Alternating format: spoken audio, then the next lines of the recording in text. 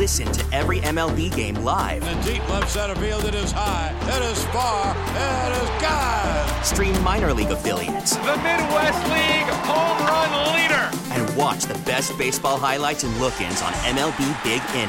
MLB At Bat is your all-in-one live baseball subscription for only $3.99 per month. Deep left field, it's gonna go. Alvarez ties the game. Subscribe to At Bat within the MLB app today. Major League Baseball trademarks used with permission. Danny Meringue. And then I went to this movie theater. Then I made a noise like this. Dusty Hera. Then this was horrible. All the people started getting sick and throwing up all over each other. I'm beginning to like this kid much. This is Danny and Dusty on the Odyssey app and Portland's sports leader, 1080. The Fan. Hour number 2, Danny and Dusty with you. We spent a bulk of hour number 1 talking about the Ducks' impressive 45-30 win over the UCLA Bruins, a top 10 matchup. They don't happen very often in the Pac-12. It's the 18th top 10 matchup within Pac-12 play since the year 2000. It does not happen very often, or 14th since 2000. Those matchups of top 10 teams, they don't happen, especially this late in the season. And that was an impressive win by the Oregon Ducks. And if you missed any of that conversation, go check it out on the Les Schwab Tires podcast at 1080thefan.com. We'll talk about it more coming up in the show. But the Oregon State Beavers had an impressive win in their own right, Danny. 42-9. Is that good? That's a beatdown, my man. And this is a team that the last 2 weeks, they have gotten back on the right track. You have 2 losses after you started 3-0, wins over Boise State and Fresno State. That were, at the time we thought those were both great wins. They've lost a little bit of their luster, but you were 3-0, and then you had the tough setback against USC at home, and then the doors blown off you by Utah. There was some soul-searching when they went on the road to Stanford, and it ended up being Trayshawn Harrison with one of the most incredible, miraculous catches that you will ever see, and then the run to follow into the end zone to pull out a win. They got back on the right track. You take it to Washington State, and then you have a Colorado team come in that is not very good, but they're coming off their first win of the year, and they handled business 42-9. That was a statement in the Oregon State's own right that we are a good team. We are an upper half team of the Pac-12. We may not be the Pac. We may not be USC or Utah, but they're going to have something to say about this bowl positioning across the conference. They really are, and that's the thing is that if you've got the Beavers on your schedule, you're going to be in for a fight. As much as Utah beat them up in Utah, I still thought that game was less about Oregon State and more about Utah just kind of hitting all the right buttons. And I think I said the same thing about Oregon, UCLA. I think that was less about UCLA and more about Oregon just hitting all the right buttons. They played a perfect game. Mm-hmm. And with Oregon State, I think you're looking at their identity. The fact that they've had some quarterback issues may have forced them to get back or generate that identity. The one thing that I've been calling for all season is give me 18 carries to a running back. Pick one. I don't care. I don't care which one. Pick one. Workhorse me. Workhorse I love me. Damian Martinez. And they did. They gave him 22 carries for $178, 3 tutties. I mean, they scored 42 on basically student body right, student body left.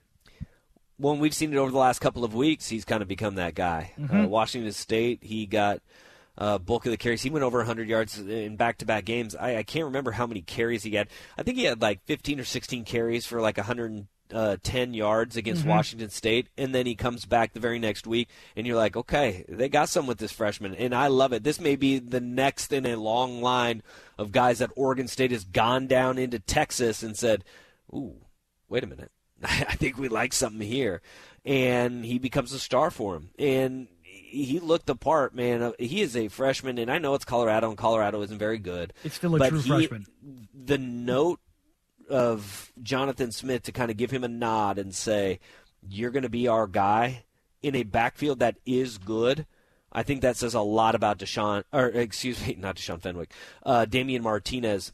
of what they feel the ceiling is going to be for him. Because 22 for 178 and 3 touchdowns, man, I love the way this kid runs. And this is not just like this week or the past couple of weeks. He's got that style, but I'll give Jonathan Smith a ton of credit that whether it's J.M. Griffin who's gone off, Deshaun Fenwick has gone off, and now we have Damian Martinez over the last couple of weeks, whatever the hot hand is, they're going to go to it, and they're going to stick with it, and they're going to stick with that style and that guy who's having the hot night, and now we're seeing it's Damian Martinez's time, and I don't know if he's going to give the reins back over. And that's what I want to see. And it is, listen, having J.M. Griffin, having Coletto, having all these options to kind of go with, great. Whoever is going to emerge, though, as like the guy, give me that workhorse. And we talked about he's a freshman. He's a freshman, 220-pound, 6-foot running back. He's going to get bigger. He's going to get stronger. Feed him. And I know we've gotten away from traditional handed off left, handed off right offenses for the most part, with the exception of Michigan, who's doing exactly this. I think that's kind of the profile that Oregon State's trying to build.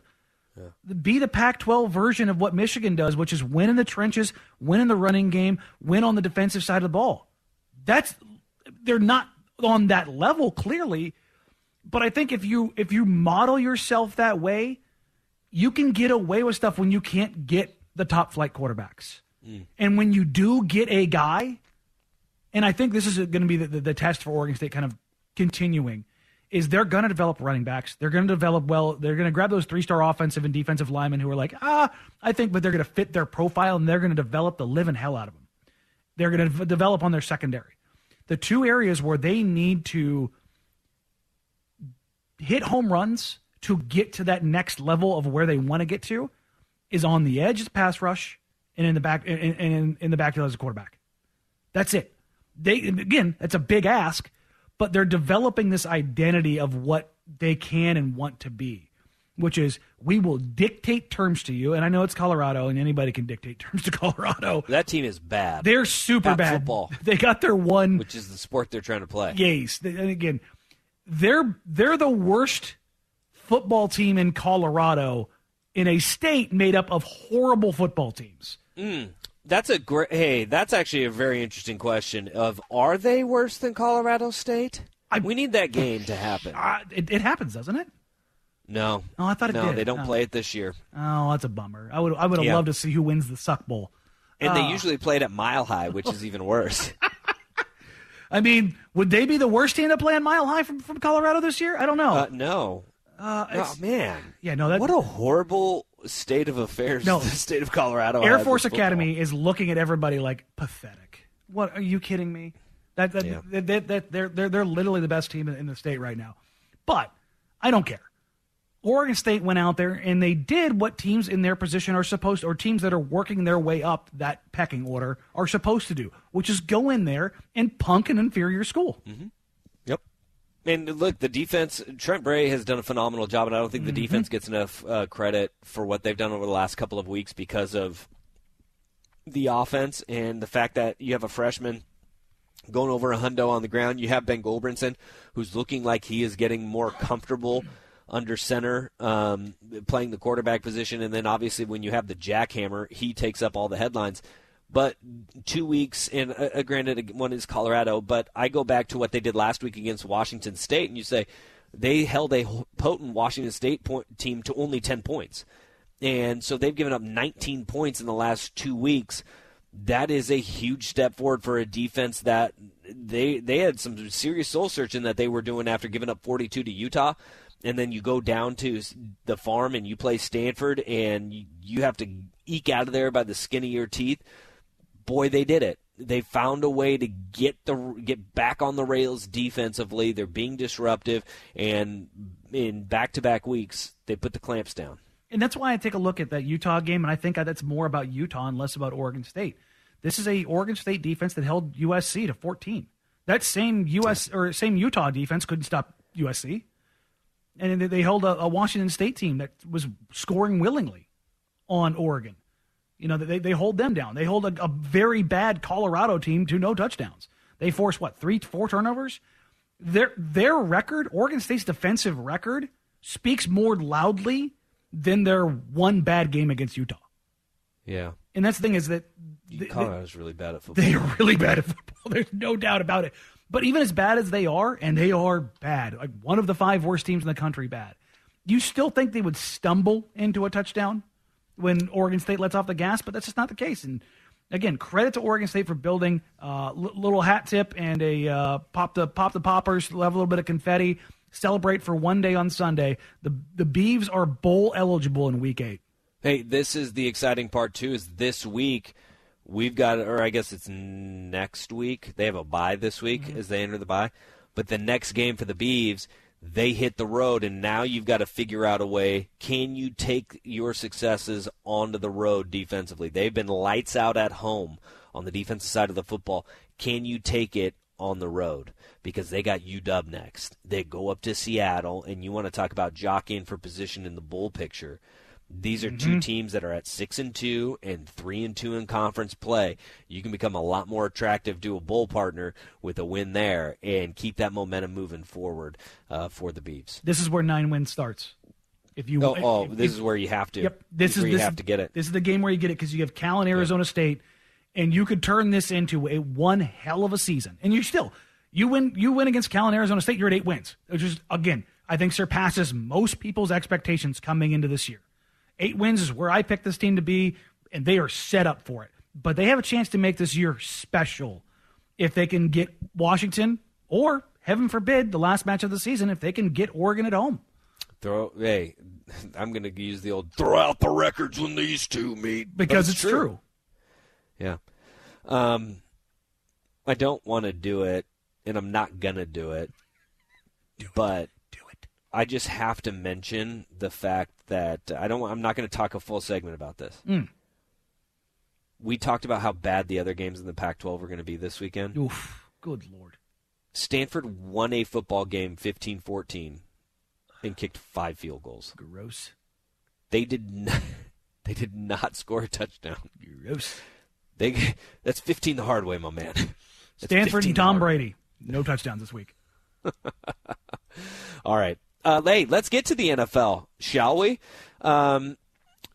We have Tom Brady. You mentioned that guy. That's perfect time to talk about Tom Brady, because which team has a better shot of turning it around of the Hall of Fame quarterbacks? Tom in Tampa, or do we look at Aaron Rodgers in Green Bay? Danny and Dusty on the Fan. Selling a little or a lot?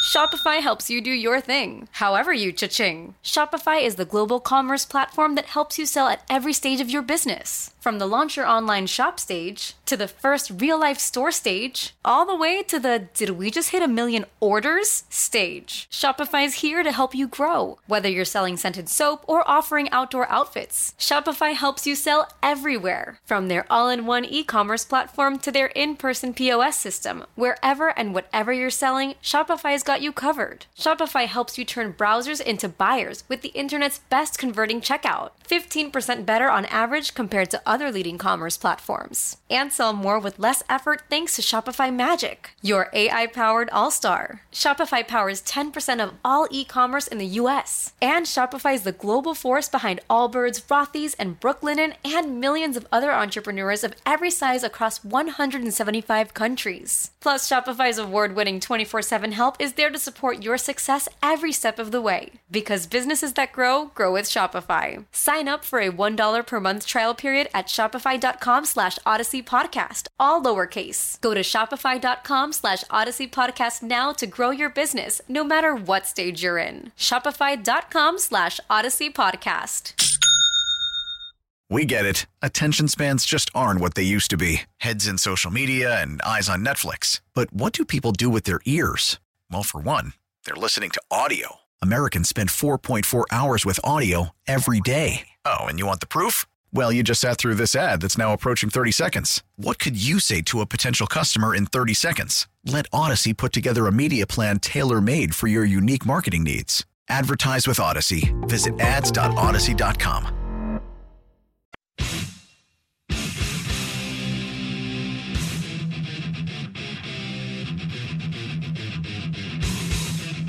Danny and Dusty on the Fan.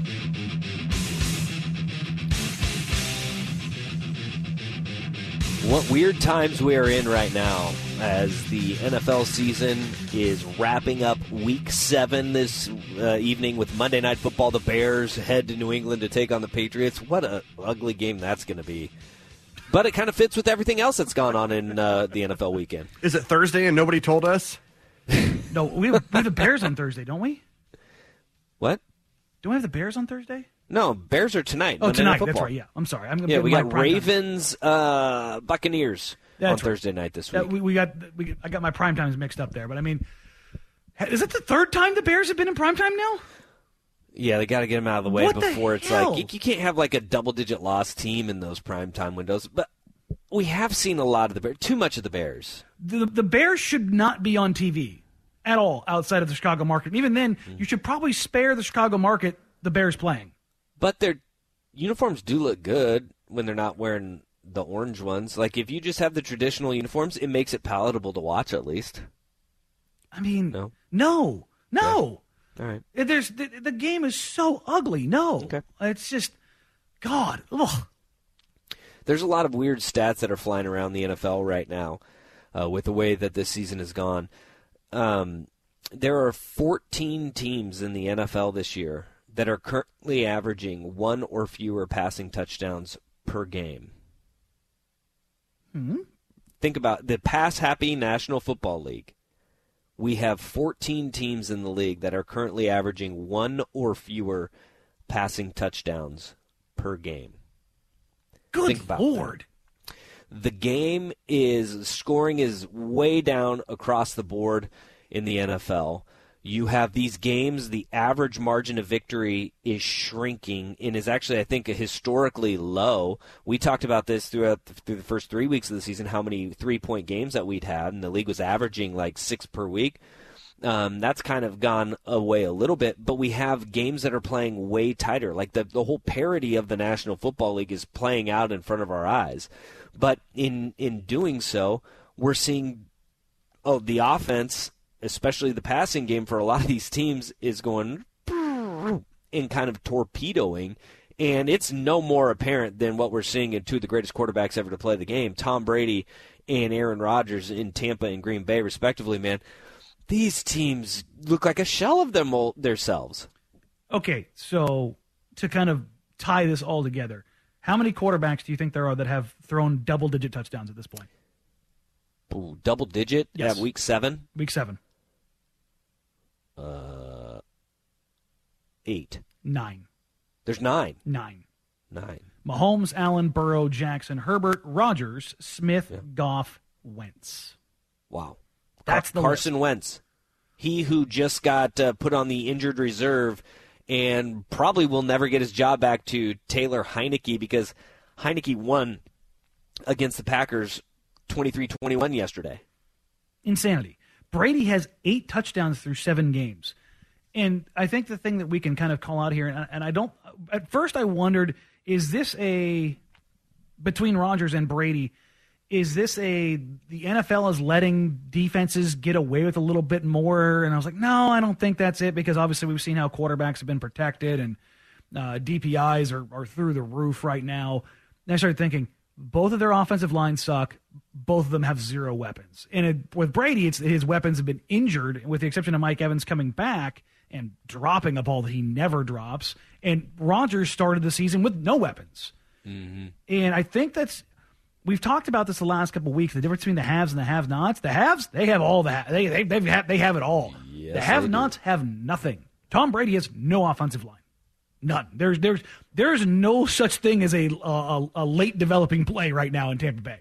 There's 5-step drops are kind of a dream. 7s are non-existent. He can't get through a progression that deep with his offensive line right now. They are missing everybody. I think you can say the same thing about the LA Rams. And with Rodgers, he's got nobody who can get any separation whatsoever. But do you still, even with those problems, you still have to wonder if Father Time is catching up, if a little bit of football mortality is catching up with the two kind of remaining legends at the quarterback position in the game. See, the thing about it with Brady and the Tampa Bay Buccaneers is that Tom Brady's offenses have always been better when they run the football. Throughout the 23 years now of his NFL career, he has won a Super Bowl when they've been, I think it's a top 7 rushing offense in the league. The Tampa Bay Buccaneers are currently averaging 64 yards per game rushing, dead last in the NFL. You know who's second to last? Who? The L.A. Rams. Oh, weird. At 70 yards. You know who's third to last? The Indianapolis Colts, who just benched Matt Ryan and are only averaging 81 yards per game. You have got to be able to run the ball. It's a pass-happy NFL, but you have got to be able to run the ball if you're going to be an effective team. And that's why I sit there and I look at Tampa. I don't see any of that help coming. The offensive line you've got season-ending injuries for a lot of guys.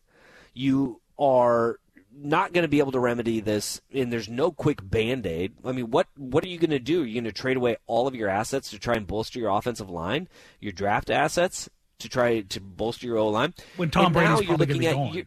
What's that? When Tom Brady's probably going to be gone. You can't get past that. You have to play kind of both timelines. But then here's the other problem that they have, which I don't know how you fix or remedy this, because you were built by having a dominant defense, and the dominant defense is intact.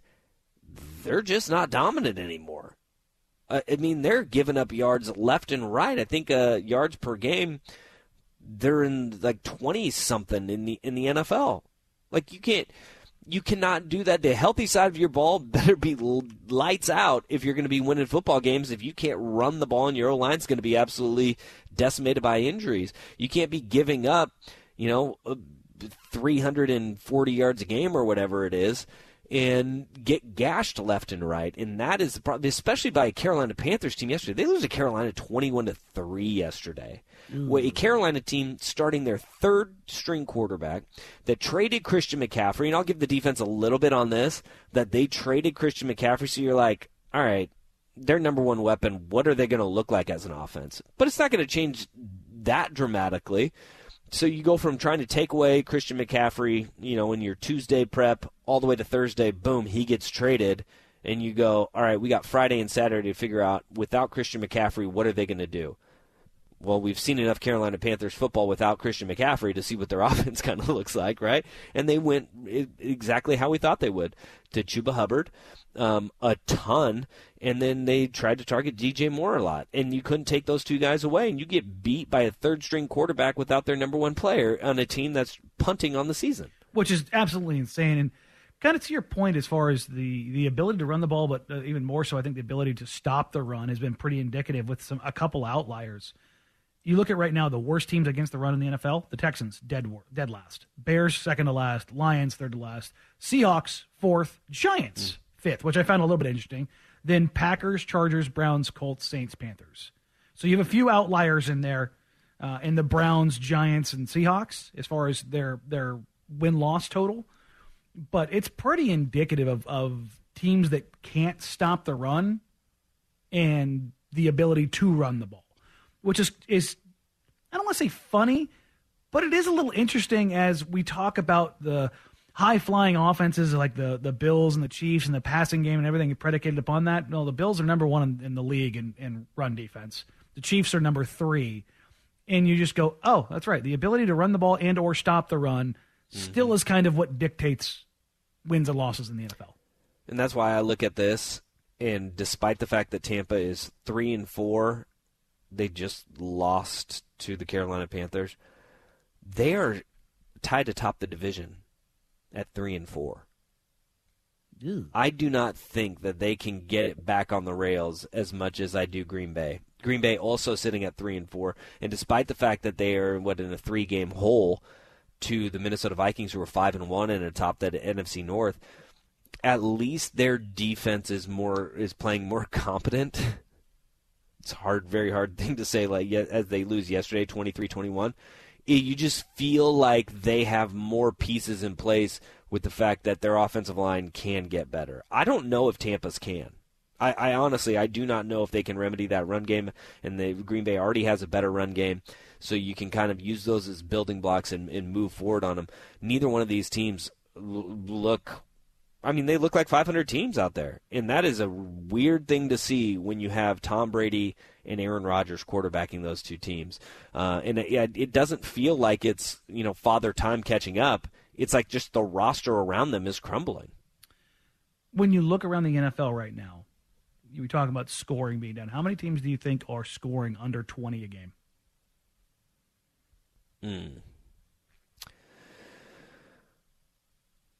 Let's see here. How many teams are scoring under 20 points per game? Mm-hmm. Like 5? 12.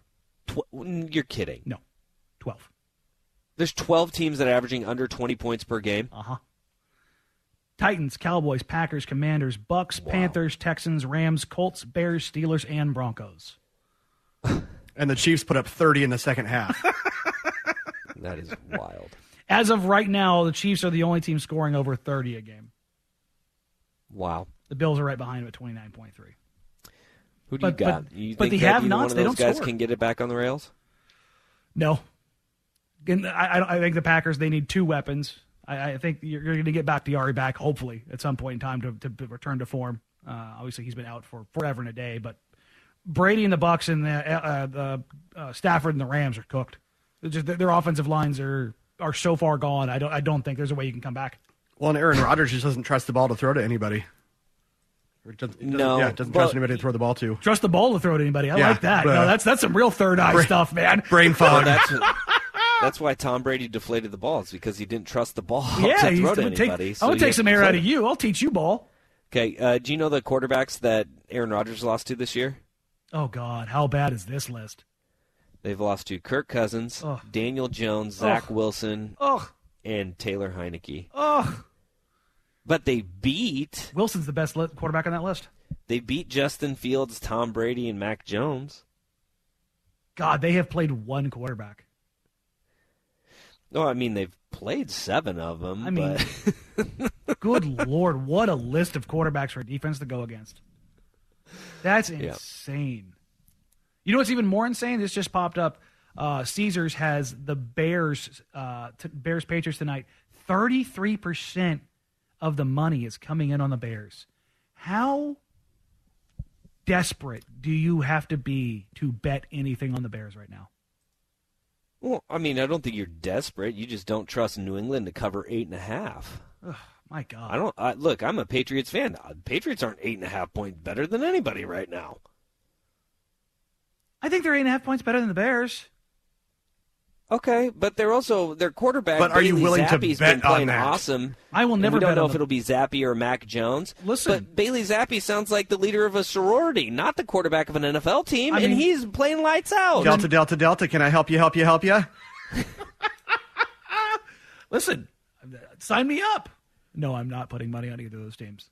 There you go. All right. 503-250-1080. It is time for the worst day on the web. It just keeps getting worse. And you know what? I don't feel bad for it. Here's Russ with SportsCenter.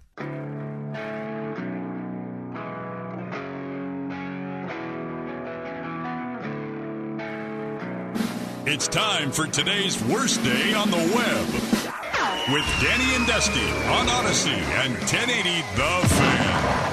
Oh, really?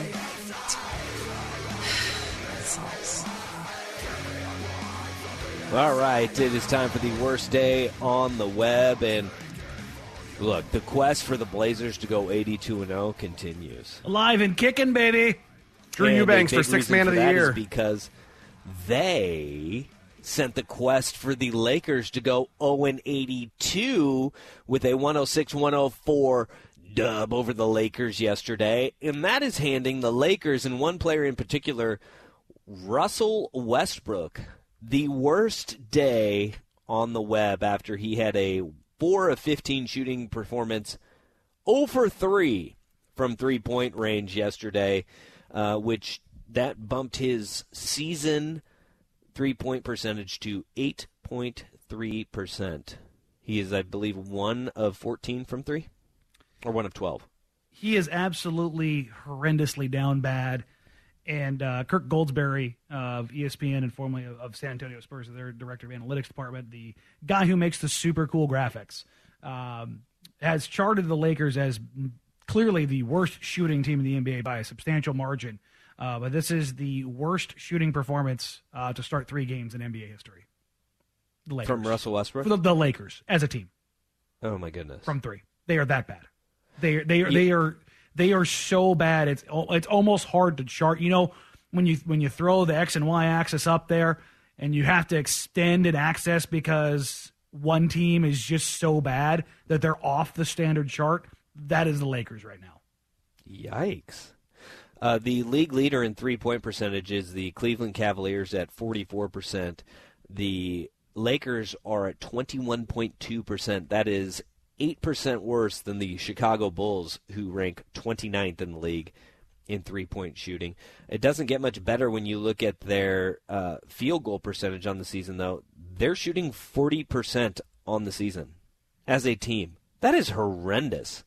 But the guy who's getting the worst day on the web is Russell Westbrook, because he's playing the worst out of any of those guys on the worst shooting team in the NBA.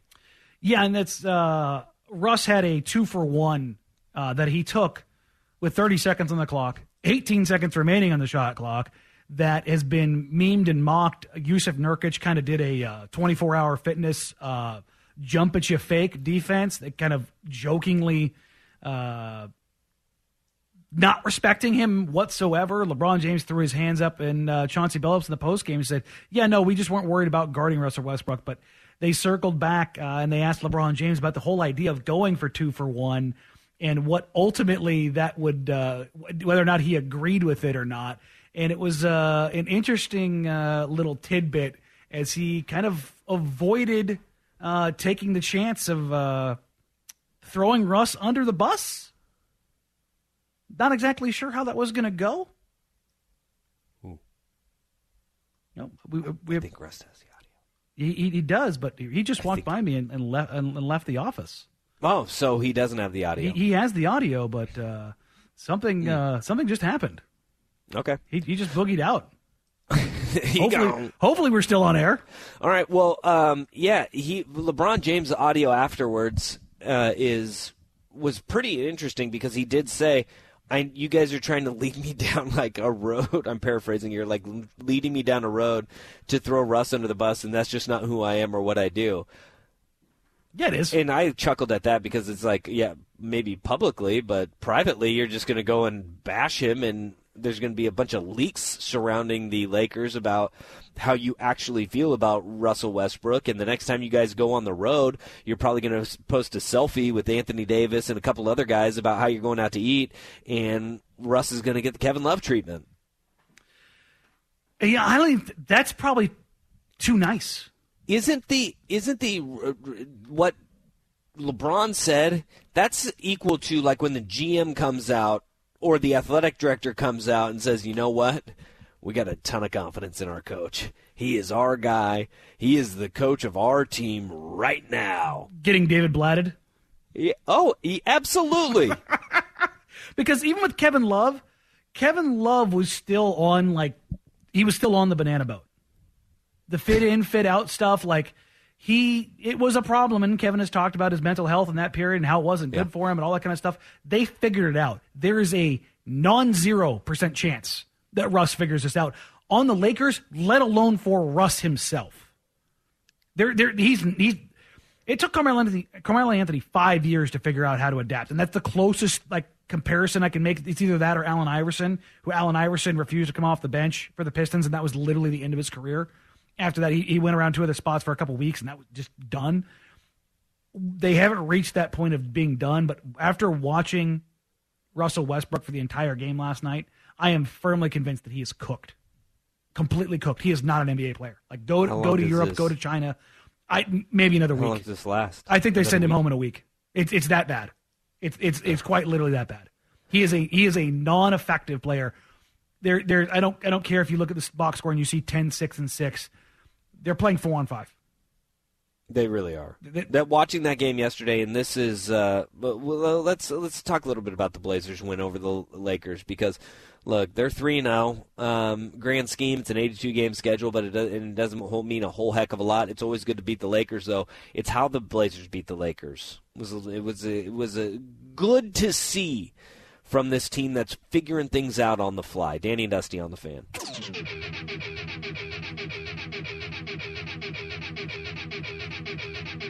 Danny and Dusty on the Odyssey app and 1080 The Fan.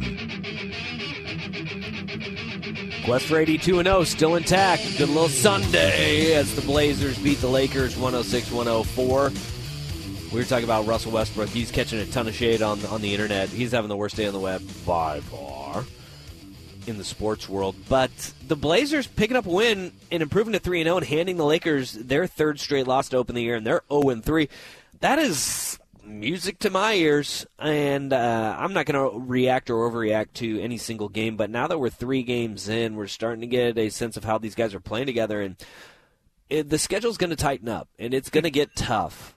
But right now, steal wins any way you can, and they may have eked out 3 wins. Hey, but you'll take them, especially with the way that the 2 went down this weekend. Listen, this Trailblazers team, we watched it coming out of preseason. We're like, oh my God, is this like, do we need to adjust our expectations? Still a 500 team. They're still a 500 team. They won coin toss games. Most games in the NBA are 5-point games. And you saw the Lakers had a 7-point lead with under 2 minutes to go. They were up 90-98 with just over 2 minutes to go. So you look at every kind of situation here as it pertains to the Blazers over the last 2 games of the Suns and the Lakers. The Suns had a 5-point lead in overtime, which is usually kind of like insurmountable because guys are kind of gassed, and you saw some heavy legs in that game. But the Blazers are winning on the back of Damian Lillard, back-to-back 40-plus point games, but also junking it up.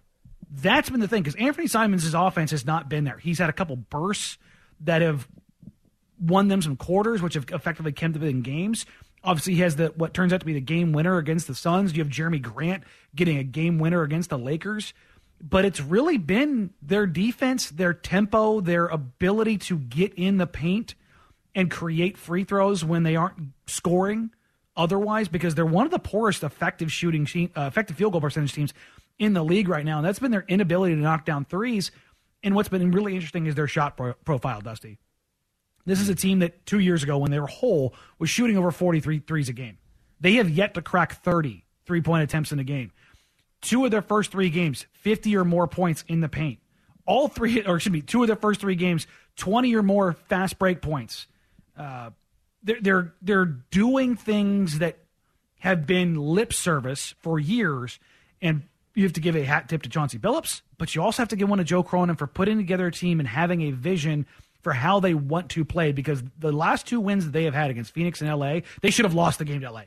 Unequivocally, they look like they spent the entire day in Los Angeles the night before, had a long night, and got out, and they should have been down 20 in the first quarter with the way they played. But the Lakers are so bad, and the Blazers have enough effective ways to get back into a game now that if they're having a poor shooting performance, they can save themselves with some defense. They can save themselves with some transition buckets.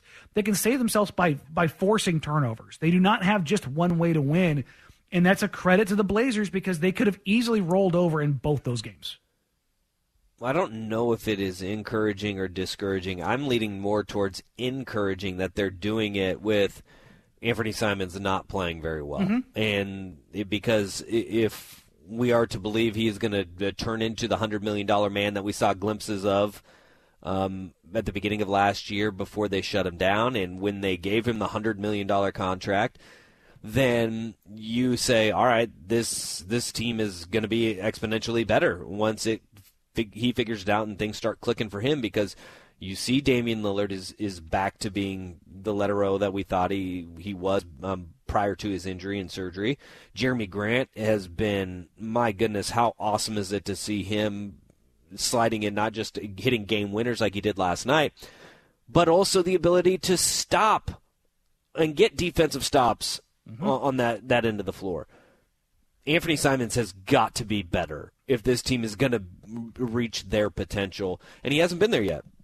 No, what's been interesting is that he has struggled as a shooter, but he's come up big in some big moments. Obviously, the game winner, 10-point quarter against the Suns, a 10-point quarter against the Kings.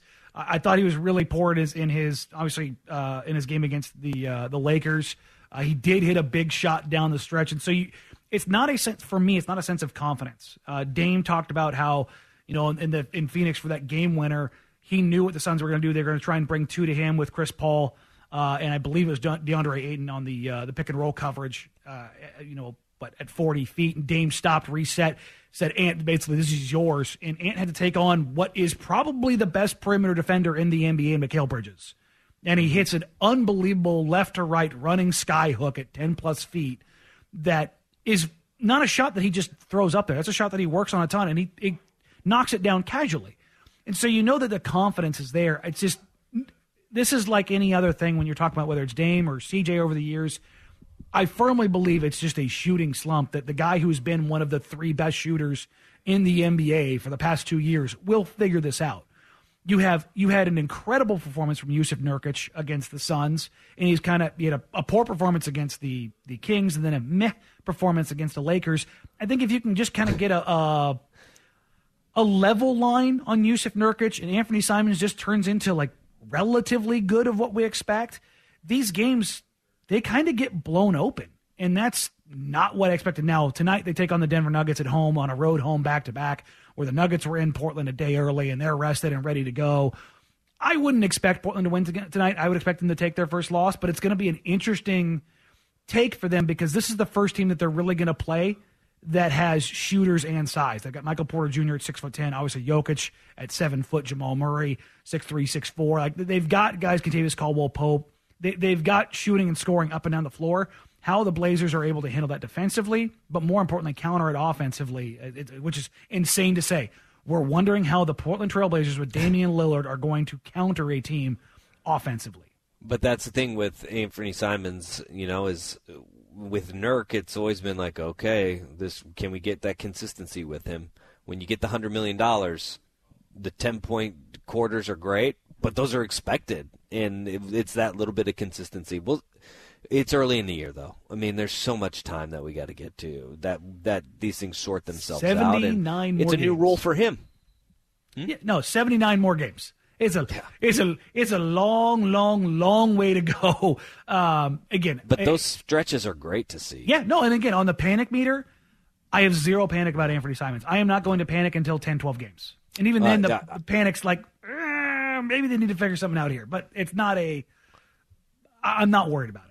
Bright spot, they're 3-0 without that consistency. Jeremy Grant has been awesome. So has Josh Hart. Josh Hart has been great, too. Josh Hart has been tremendous for them. And honestly, if you want to kind of look to the future, even though Shaedon Sharpe's only had the one offense performance in Game 1 against Sacramento, Chauncey has left him out there in high leverage minutes. The bench has been the best part of the Blazers if you're looking at plus minus.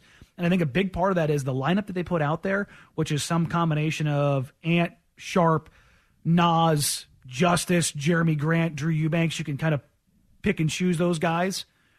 But you're talking about the most athletic lineups that they can put on the floor. And defensively, they're not only holding up, but even though they're struggling offensively, they're growing leads. All right, let's get to back to it on this Football Monday. The biggest win that the Oregon Ducks have had in their home stadium in quite some time against the UCLA Bruins. They did it emphatically, and the environment was something special. Danny and Dusty on the Fan. Baseball is back, and so is MLB.tv. Watch every out-of-market regular season game on your favorite streaming devices, anywhere, anytime, all season long. Follow the action live or on demand. Track 4 games at once with multi-view mode and catch up with in-game highlights. Plus, original programs, minor league broadcasts, and local pre- and post-game shows. Go to MLB.tv to start your free trial today. Blackout and other restrictions apply. Major League Baseball trademarks used with permission.